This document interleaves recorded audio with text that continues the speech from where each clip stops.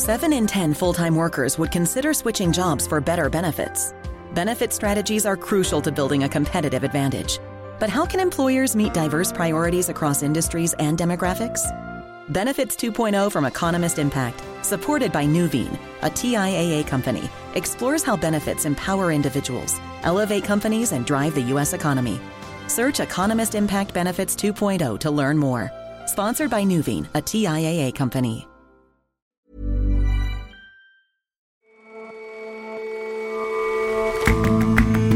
Hello and welcome to The Intelligence on Economist Radio. I'm your host, Jason Palmer. Every weekday, we provide a fresh perspective on the events shaping your world.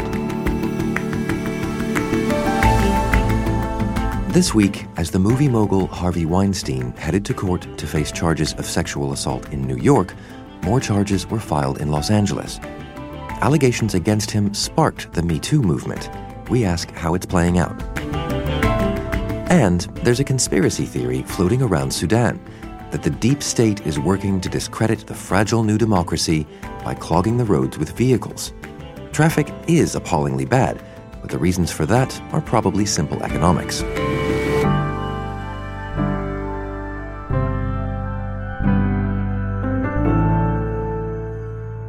First up, though.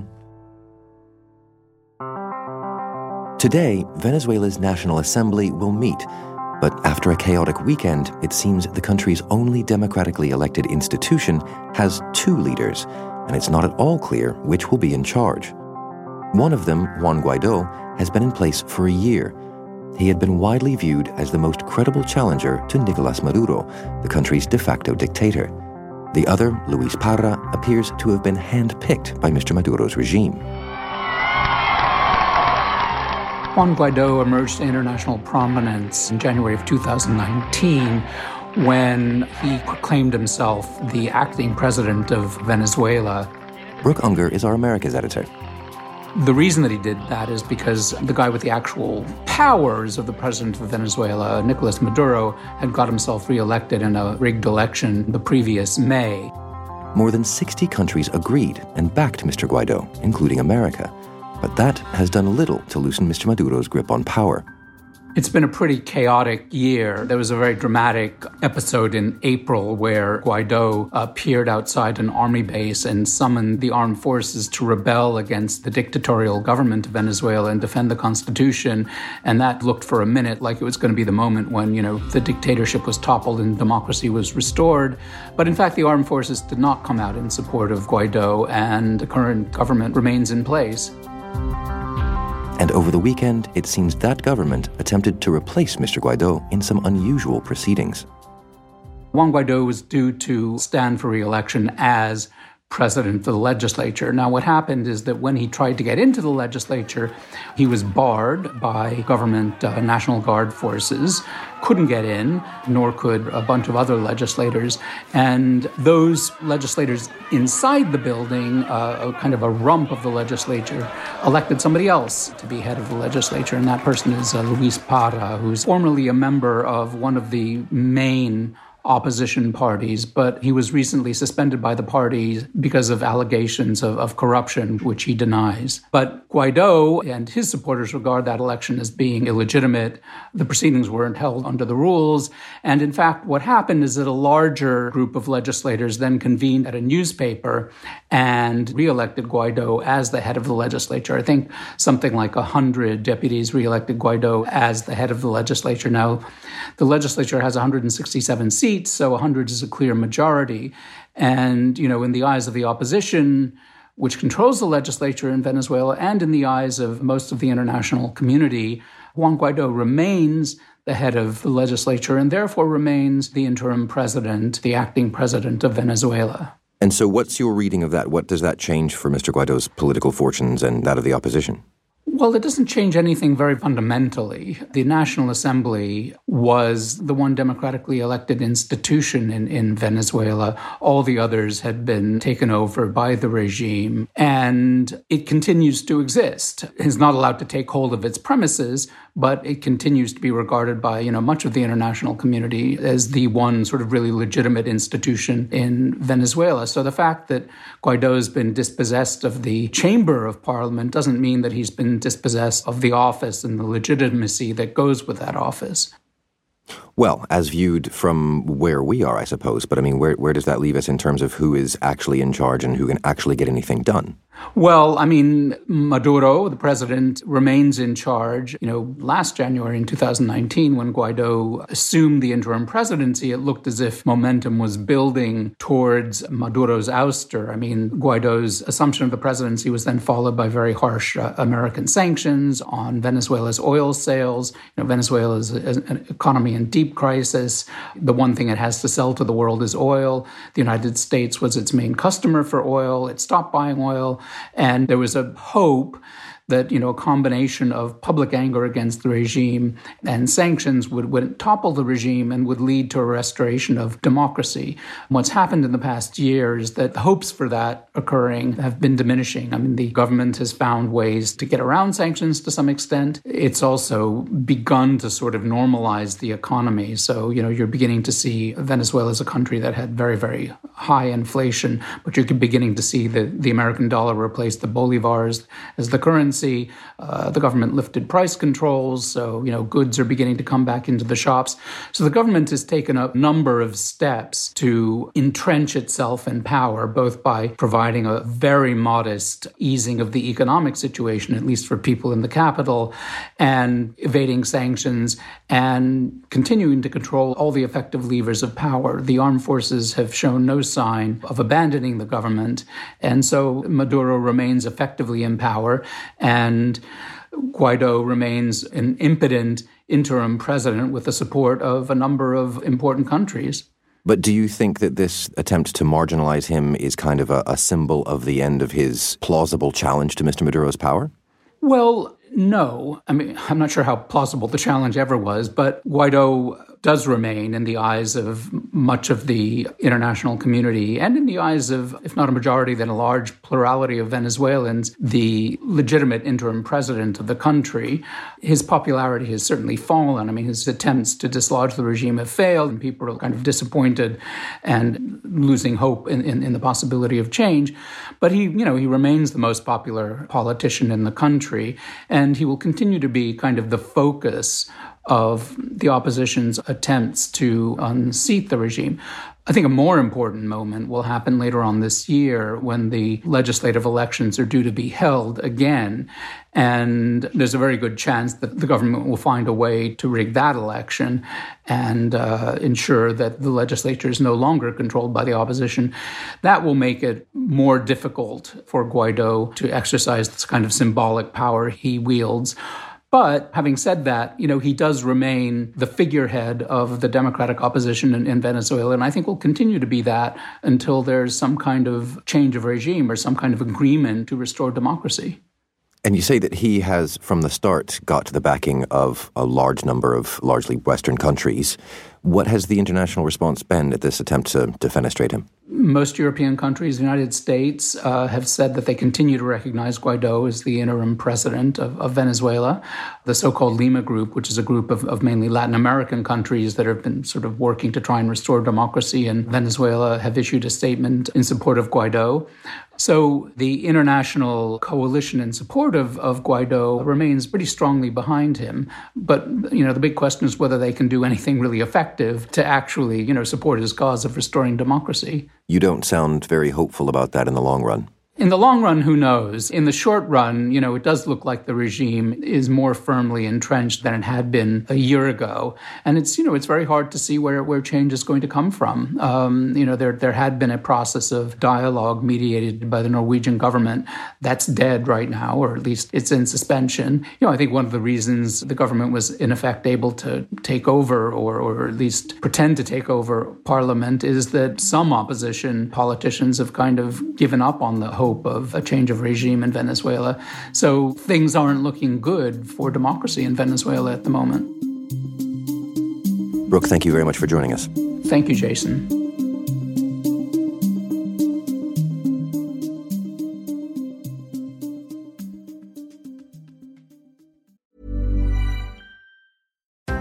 7 in 10 full-time workers would consider switching jobs for better benefits. Benefit strategies are crucial to building a competitive advantage. But how can employers meet diverse priorities across industries and demographics? Benefits 2.0 from Economist Impact, supported by Nuveen, a TIAA company, explores how benefits empower individuals, elevate companies, and drive the U.S. economy.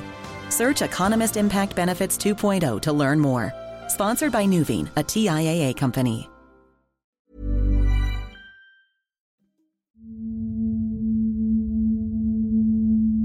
After nearly 2 years of foot-dragging, the criminal trial of Harvey Weinstein in Manhattan has begun. More than 80 women have publicly accused Mr. Weinstein of sexual misconduct or harassment, including celebrities Gwyneth Paltrow and Rose McGowan. And on the same day that Mr. Weinstein appeared in a New York court, Los Angeles prosecutors charged him with raping one woman, then sexually assaulting another woman the next night during Oscars week in 2013. The criminal charges against Mr. Weinstein, all of which he denies, mark a dramatic turn in the Me Too movement, which was triggered when the accusations around the media mogul emerged. The Economist's public policy editor, Sasha Nauta, has been reporting on the New York trial. This week, jury selection starts for the Harvey Weinstein trial, and if Mr. Weinstein is found guilty of all crimes, he could face life in prison. Mr. Weinstein denies all allegations of non-consensual sex and has pleaded not guilty.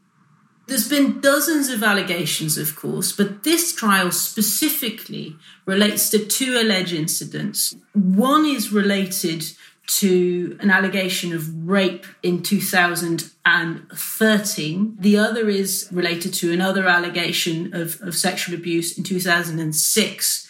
Added together, there are 5 criminal charges. The most serious of these charges is predatory sexual assault. He could face between 10 years and life in prison. And why has this taken so long to get to trial? Well, Mr. Weinstein's got through quite a number of lawyers to get to this day, and all of them have done their very best to have these charges thrown out. These are all highly skilled defense attorneys who have found all sorts of loopholes. Initially, there were going to be cases related to 3 women. 1 got thrown out along the way. It's partly been lawyer skill. It's partly been that justice just comes slowly. And how do you think this trial will play out?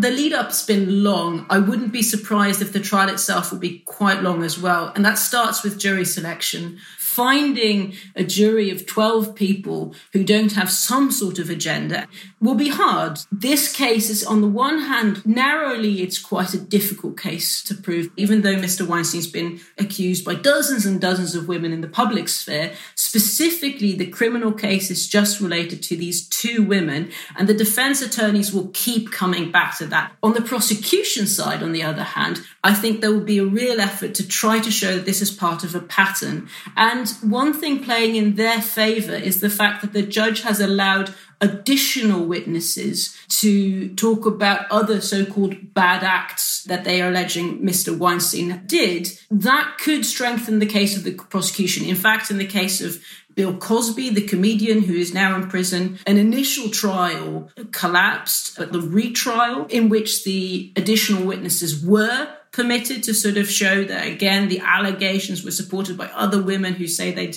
gone through similar things. That seemed to play a really key role in convincing the jury. So it'll be really interesting to see how that plays out in this trial. Certainly, Mr. Weinstein has become sort of totemic for the beginnings of the Me Too movement more broadly. How do you think things have progressed since then? How do you think the Me Too movement has fared since these allegations first emerged? That's a question lots of people are asking right now, and I'm glad you ask it, because in a way it's tempting to just look at the Weinstein trial and say, okay, if this succeeds, if he ends up behind bars, Me Too's been a success, and if it fails, i.e. if he walks freely, then it's failed. And of course, there's a much, much broader movement that's been happening in workplaces, in college campuses, and ultimately also in a smaller extent in the criminal courts. The encouraging news, the good news, is that lots of women came forward far more initially than before to report rapes and sexual abuse, to go into police stations, etc., and to say, here's what happened to me, sometimes with very historic abuse. The bad news is that the criminal justice system just on the whole hasn't really been able to keep up. So most obviously in Britain, England and Wales in the year March 2018 to March 2019 saw only 1.5% of reported rapes leading to charges being filed. And there's, in my opinion, a real risk, a real danger that over the medium term, women will think, well, why on earth would I go and report? That can be a very discouraging message. In the workplace, I think there's a bit more careful cause for hope. A lot of employers are taking this stuff serious now, or at least say they are taking this stuff serious now, at minimum by doing some of the, let's say, easy things like reviewing policies, etc. The more forward-looking ones, and I should say this is definitely a minority, are taking their own culture under the loop and really looking at it sort of what is it about our culture that may encourage people to think that sexual harassment or worse is okay and is not worth reporting.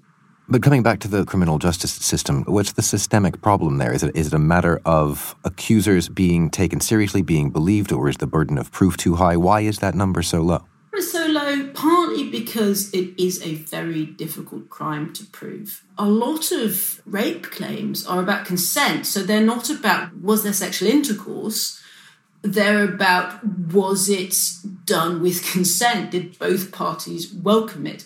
And that just, if you think of basic forensics, is much harder to prove. The other half of it, in my opinion, is that in part law enforcement and criminal justice just haven't put the dedicated resources to investigating these crimes and haven't necessarily been given the dedicated resources that they need to pursue these crimes. But also, there's just a long history of disbelieving women's allegations of rape. There's a real perception that a large percentage of allegations of rape and sexual abuse are false, and that just is not correct. And this partly has to do with the idea of rape. You know, the cultural idea of rape is that it's by a stranger who's wearing a ski mask, who's got a gun. We now know that the vast majority of rape is done by people who know the victim, does not involve any weapons, and is usually done in either the home of the victim or the home of the rapist. So changing the idea of what most rape looks like in the public perception is a good place to start. And so all told, a couple of years after these allegations against Mr. Weinstein first emerged, are things better off kind of across the board? Is the direction of travel in terms of bringing perpetrators to justice and the believing of allegations and the pursuing of allegations, is the scene just generally better? I do think it's too early to tell. I think the symbolism of Harvey Weinstein actually now going into a criminal court is a good thing. On the positive side, I would argue that a lot of police forces and prosecutors are aware of their own shortcomings and are starting to grapple with how to overcome them. But I'm only carefully optimistic because most rapes are still not reported. And we're living in a moment where more than any time before, girls and women and boys and men who've suffered such abuse are being encouraged to come forward with it. If they are then met with essentially a closed door, as in the criminal justice system can't really help you, I think that could have very damaging long-term consequences. None of that means that the burden of proof should be lowered or that the presumption of innocence should in any way change. But it does mean that investigations have to become more thorough, more thoughtful, more informed, more specialised. There's a lot that can be done to improve this process. And I think we're only at the start of that. Sasha, thank you very much for joining us. Thanks a lot, Jason.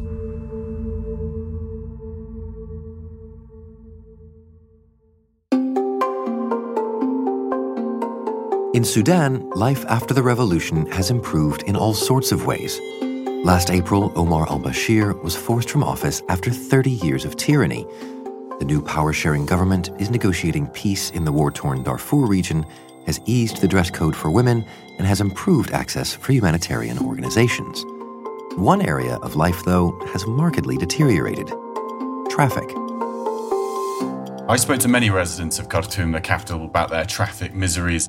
Tom Gardner is The Economist's Addis Ababa correspondent.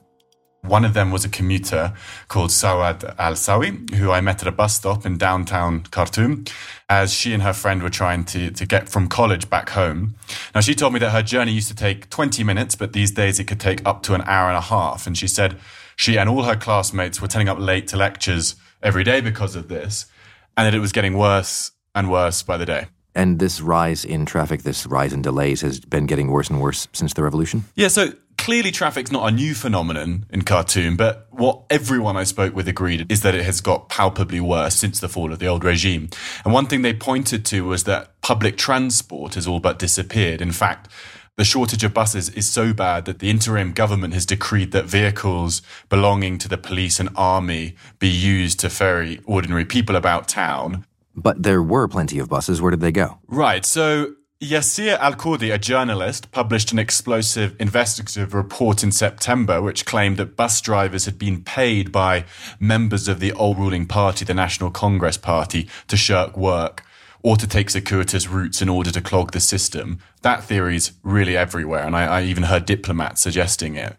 The idea is that the NCP or the deep state is trying to undermine the new government, the transitional government, by making life difficult for ordinary people so that they become disillusioned with the transition. And so that's the sort of dominant theory for what's gone wrong, at least with the public transport end of things? Yes, that's the dominant theory. Another is that a group of saboteurs are abandoning vehicles in the roadways to cause congestion. And some are saying that, that former members of the NCP, because the party owned nearly 40,000 vehicles, they could, in theory, cause chaos on the roads if they wanted to, like this. And so what do you make of these theories? Is there a coup conspiracy by congestion going on here? Look, I think ideas and stories like these are interesting because of what they reveal about, the popular mindset and anxieties in a society during a fragile democratic transition. And I do think it's true that the old guard are still everywhere in the institutions, and they can make life difficult for the new government. The Khartoum State Transportation Company is one such institution, which is still stuffed full of former loyalists. But I do think it's probably best not to chase after the conspiracy for a full explanation. I think at root it's more mundane economics. For instance, state-regulated fares are too low to pay for maintenance of buses, which run on shoddy, poorly maintained roads. One bus driver said to me that a year or so ago, there were 130 minibuses working his route, and now there are only 7. And he said his own bus had been sitting outside his house for nearly a year for this reason. I think equally important, if not more, is simply the legacy of corruption and mismanagement in state institutions. There's been very little investment in public infrastructure over the years, and there are several big projects, such as an intercity train and a bridge across the Nile, which have been delayed for years.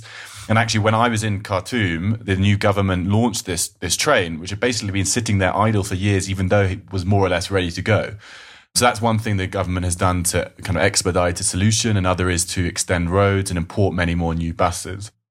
So this problem will be fixed, you reckon? Well, it's going to take time and money. And I think this is it's an object lesson, really, in the challenges facing Sudan's new leaders, in dealing with the legacy of corruption and mismanagement bequeathed by Bashir, in a context in which people are impatient to see real tangible change in their lives and are suspicious that there are, nefarious forces out there working against the revolution. So it's a really difficult context to reform a country. It will be tough, but I don't think that should come as any surprise. Right. Well, if when next we speak you run a little late, I'll know why. Tom, thank you very much for your time. Thank you, Jason.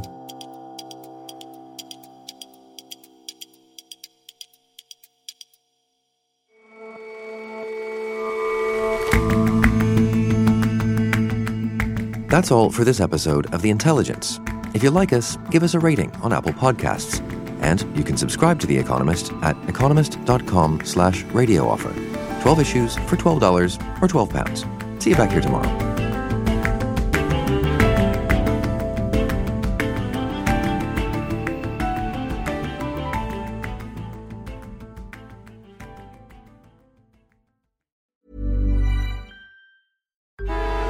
Traffic jams, tailgating, pile-ups. Ugh, the joys of driving. How could it get worse? The federal government wants to have a say in what you drive. That's right. The Biden administration's EPA is pushing mandates that would ban 2 out of every 3 vehicles on the road today. Don't let Washington become your backseat driver. Protect the freedom of driving your way. Visit EnergyCitizens.org. Paid for by the American Petroleum Institute.